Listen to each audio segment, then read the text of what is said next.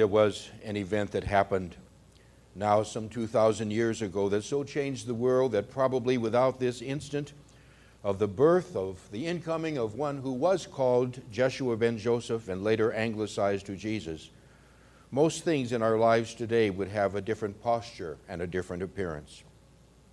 We obviously would have forms of religion, but we wouldn't have the one whose life about 33% of the population use as the basis for their religious beliefs. Many things would be different. We could speculate that the scientific achievements of our planet would probably be further ahead without the narrow interpretation of religion that was endorsed by the then only voice for Christianity. The Dark Ages might not have existed, and people like Galileo and others would not be intimidated or worse by their scientific findings. On the other side of the coin, things would be very different, had throughout the ages, and I have to add, in my very humble opinion, if that's possible, the interpretation of his life and message, had it not been hijacked, misunderstood, and manipulated. But we can never be too critical, because consciousness was exposed to someone who has the equivalent awareness of quantum mechanics and beyond, and all they could do was interpret through their own understanding. I'm not sure what makes an incoming spirit, a soul, to rise above mediocrity and become a Galileo or many other points of reference with a message that was accepted by their peers of their time, and then endured through time. I only know that in all probability they came in with great focus and great sense of purpose, and as that, then they took that energy and allowed it to be expressed through them. Jesus was born without a doubt. The earliest writings of him would be in the writings of the Apostle Paul. And Paul had access to many eyewitnesses who could recite stories of Jesus far more accurately than the writers of the Gospels, which appeared many, many years after Jesus' entrance into physicality. Paul accepted his focus not of telling the story of Jesus' life, but of commentary about his life. And we all are aware of the traditional message of Christmas as seen throughout the years. And we can word it in many different ways, but God saw the human race apparently in great need and sent, according to Scripture, the Archangel Gabriel to announce to Mary, who was betrothed to Joseph, meaning not yet married, that she was pregnant because of an act of the Holy Spirit, for she had found favor with God and was to be singled out in the eyes of very conservative Christians, the mother of God himself, who would abide in Jesus as Jesus. I have heard more than one woman make the comment, I hope I am not that favored in God's sight. However, be that as it may. Then just prior to the birth of Jesus, Mary and Joseph made the trek from Nazareth in the north to Bethlehem in the south because of an edict that everyone should return to their ancestral home and be registered and taxed. And because Joseph could trace his lineage to David, King David, which, by the way, if you extrapolated this, King David probably had many wives, and, you know, the proliferation of families, it would be well over 1 million people who could then trace their lineage back to David, who would have to come to Bethlehem. Well, that wouldn't have been possible, would it? So, on the back of a donkey, a very pregnant woman made the 70-plus mile trip. And the additional sharing of the Christmas story takes all the players, the Magi, their gifts, shepherds, angels, cave stable, Herod, and more, and without a question or even a raised eyebrow, condenses them into what appears to be a short 36-hour span. And the fact that the two Gospels upon which our Christmas story is based, Matthew and Luke, it wasn't written until 60 or 70 years after the birth of Jesus, and that is often overlooked as well. The interpretation is often told that goes on and tells us that Jesus, who in some instances they say is very God itself, that this mission was to be an intercessory between mankind and God or Jesus, and it gets rather murky here at this point, convoluted, and that only by some act of human declaration of this being a part of someone's life is it possible for someone to not be a part of a very warm place in their future. There are many shades of variation, of course, of this story, but the major emphasis is looking backward to what took place and not to question what the story of the first Christmas evolved into. And usually a literal thought of the second coming is involved as well. What did take place? Certainly something. One of the early explorers who came upon the Grand Canyon penciled in his log, "I don't know exactly what happened here, but something did." Jesus was born. An incoming being who was obviously eager to hit the ground running with an agenda and a focus was born to Mary and Joseph. A virgin birth? Well, I don't think so. And biblical scholars have traced the addition of this happening to somewhere in the first century. But if this serves someone, I would never debate that issue. In my thinking, though, he came in to show how to allow laws and principles that are behind all things to work better in one's life, not to initially set one of them aside. What above all the other trappings surround his birth? Some, I believe, have embellished with literary license, and others injected different things because it helped the story to be remembered. But something happened. A baby was born, and because of the incoming soul, or perhaps better put, without this particular incoming soul, things would be markedly different. Unity's understanding, as I'm sure many know and are aware of, is to see the life and teachings of Jesus as example and not as exception.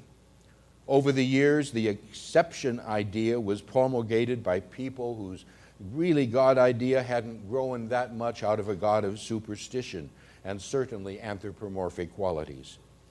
Somehow there is ingrained in many the thought that there is but one who somehow has been singled out to carry the banner for the activity of the infinite. And in Christianity, it is, of course, Jesus. But now the Muslims feel just as strongly, even if not more so, about Muhammad. And of course, there are others.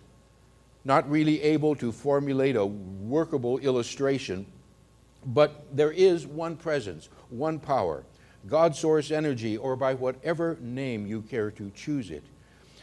One presence, one power, and all creation is the experience of that energy extending itself outward through the myriad of frequencies and energies and dimensions.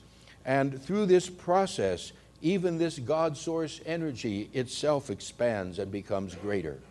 And knowing all of this, Jesus quoted the 82nd Psalm and said, "Is it not written in your own scripture, you are God's?" So if you like that understanding that is present in some Christmas stories, yes, God was born and called Jesus some 2,000 years ago. But God was also born and called the name that you are using whenever your birth took place as well. The only begotten that God gave was and is the idea of extension and expansion that takes place with form, with people, with unlimited examples of life, within unlimited examples of life, within a universe that the more we see, the more we discover. And the writer of the words of God giving his only Son, he could only use the words of his limited understanding, trying to wrap his mind around a thought that was beyond him to comprehend. However, human consciousness is wont to interpret spiritual things within a framework of unworthiness and sinfulness. Hence we are drawn into the vision of Jesus as Savior and humankind as the unworthy recipients of this gift. Friends, I trust you know that you do not need saving. You have never been lost. You do not need anything to be undone, for you are that very essence of pure being itself. You are the eternal chalice. You are that activity that is the very essence of what we call God source energy. And more, should you ever make the choice to do so, I am sure at some future moment, in some form of physicality, in some dimension of exploration, you could also serve the purpose of a catalytic consciousness to jumpstart a receptive race. Remember, if it has come down to us in an accurate fashion, Jesus said that there was much he could tell us, but that we would not have a point of reference. We didn't have a point of reference to understand it. His actual quoted words were, "You couldn't bear it." So here we are approaching another calendar Christmas. I would like to think that we would more deeply approach it from a growing understanding of awakening to the God source energy that we are, that is us. And if anything, allow the historical spark that Jesus served to again ignite a level of our awareness of who and what we truly are, and internalize the promise that the process behind what Jesus was able to do and be and accomplish is also at our fingertips. Why? Because the same God source that expressed and expresses through Jesus is the only energy, and it's what we are using as well. We all give creative direction to this energy, and we're doing it all the time. Energy. Right now, our lives are our own creations. To not believe this is to yet accept stuff that was taught by many who spoke from a lesser understanding.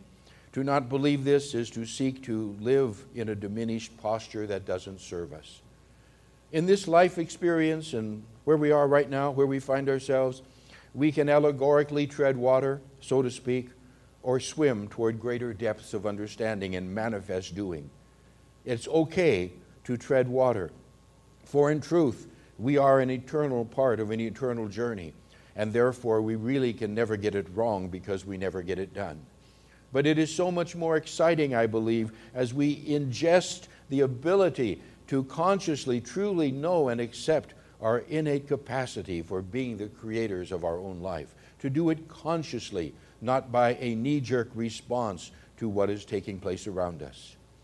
And the idea that is Christmas, for it is an idea that contains within it the element of a birthing within our minds and hearts toward deeper awareness, can be the medium for making inroads into this part of our journey. It's all around us. Its magic is everywhere. And yet, there's a sign I have seen, actually two of them. And one of them was understandable. And it said, Jesus is the reason for the season. And then, not too far away, there was another marquee on another church that gave the uplifting comment, "Born to die." Yeah. Merry Christmas, huh? Yeah, Merry Christmas. Don't fall into the trap of mixing the birth of an idea with the traditional vision of the crucifixion. They are apples and oranges, and they do not belong together. Our morning's affirmation today is an invitation to let something be a part of our awareness of consciousness in this moment as we move into our week. It is printed and it is projected. Let's first take it and speak it together. Would you join with me? I am the eternal expression of the same energy that expressed through Jesus. I too am the holy, beloved, and wonderful expression of God. Can we catch the understanding that we are all a part of the journey of unfolding life together? That at different parts in the segment of the unfolding journey of different time frames, people serve sometimes as and in the capacity to show what they know to be true, but what they are showing to be true is the same truth that is within us and that is within each and every person, and that is theirs to do at that moment because they have made the choice to do so. Others make the choice to do many other things in life, and each one is right as it should be. But there is but one energy, one source, and what Jesus was able to draw upon is that same source that is ours to draw upon too, and to then let it manifest in our own unique way. For we are, as Jesus is and was, the same holy, beloved, and wonderful expression of this one presence, one power. So let's again remind ourselves. Would you join with me? I am the eternal expression of the same energy that expressed through Jesus. I too am the holy, beloved, and wonderful expression of God. And I need to also be aware that if I affirm this for myself, I must also affirm it for everyone else upon this planet. Without exception, I cannot keep what I cannot give away in consciousness. I will always be who I am, but I sort of fritter away my awareness of it if I refuse to share it with each and all. So Christmas is a-coming, but this moment is just as important as the 25th of December. This afternoon is just as valid. Let's remember who we are, and let's give voice, feeling,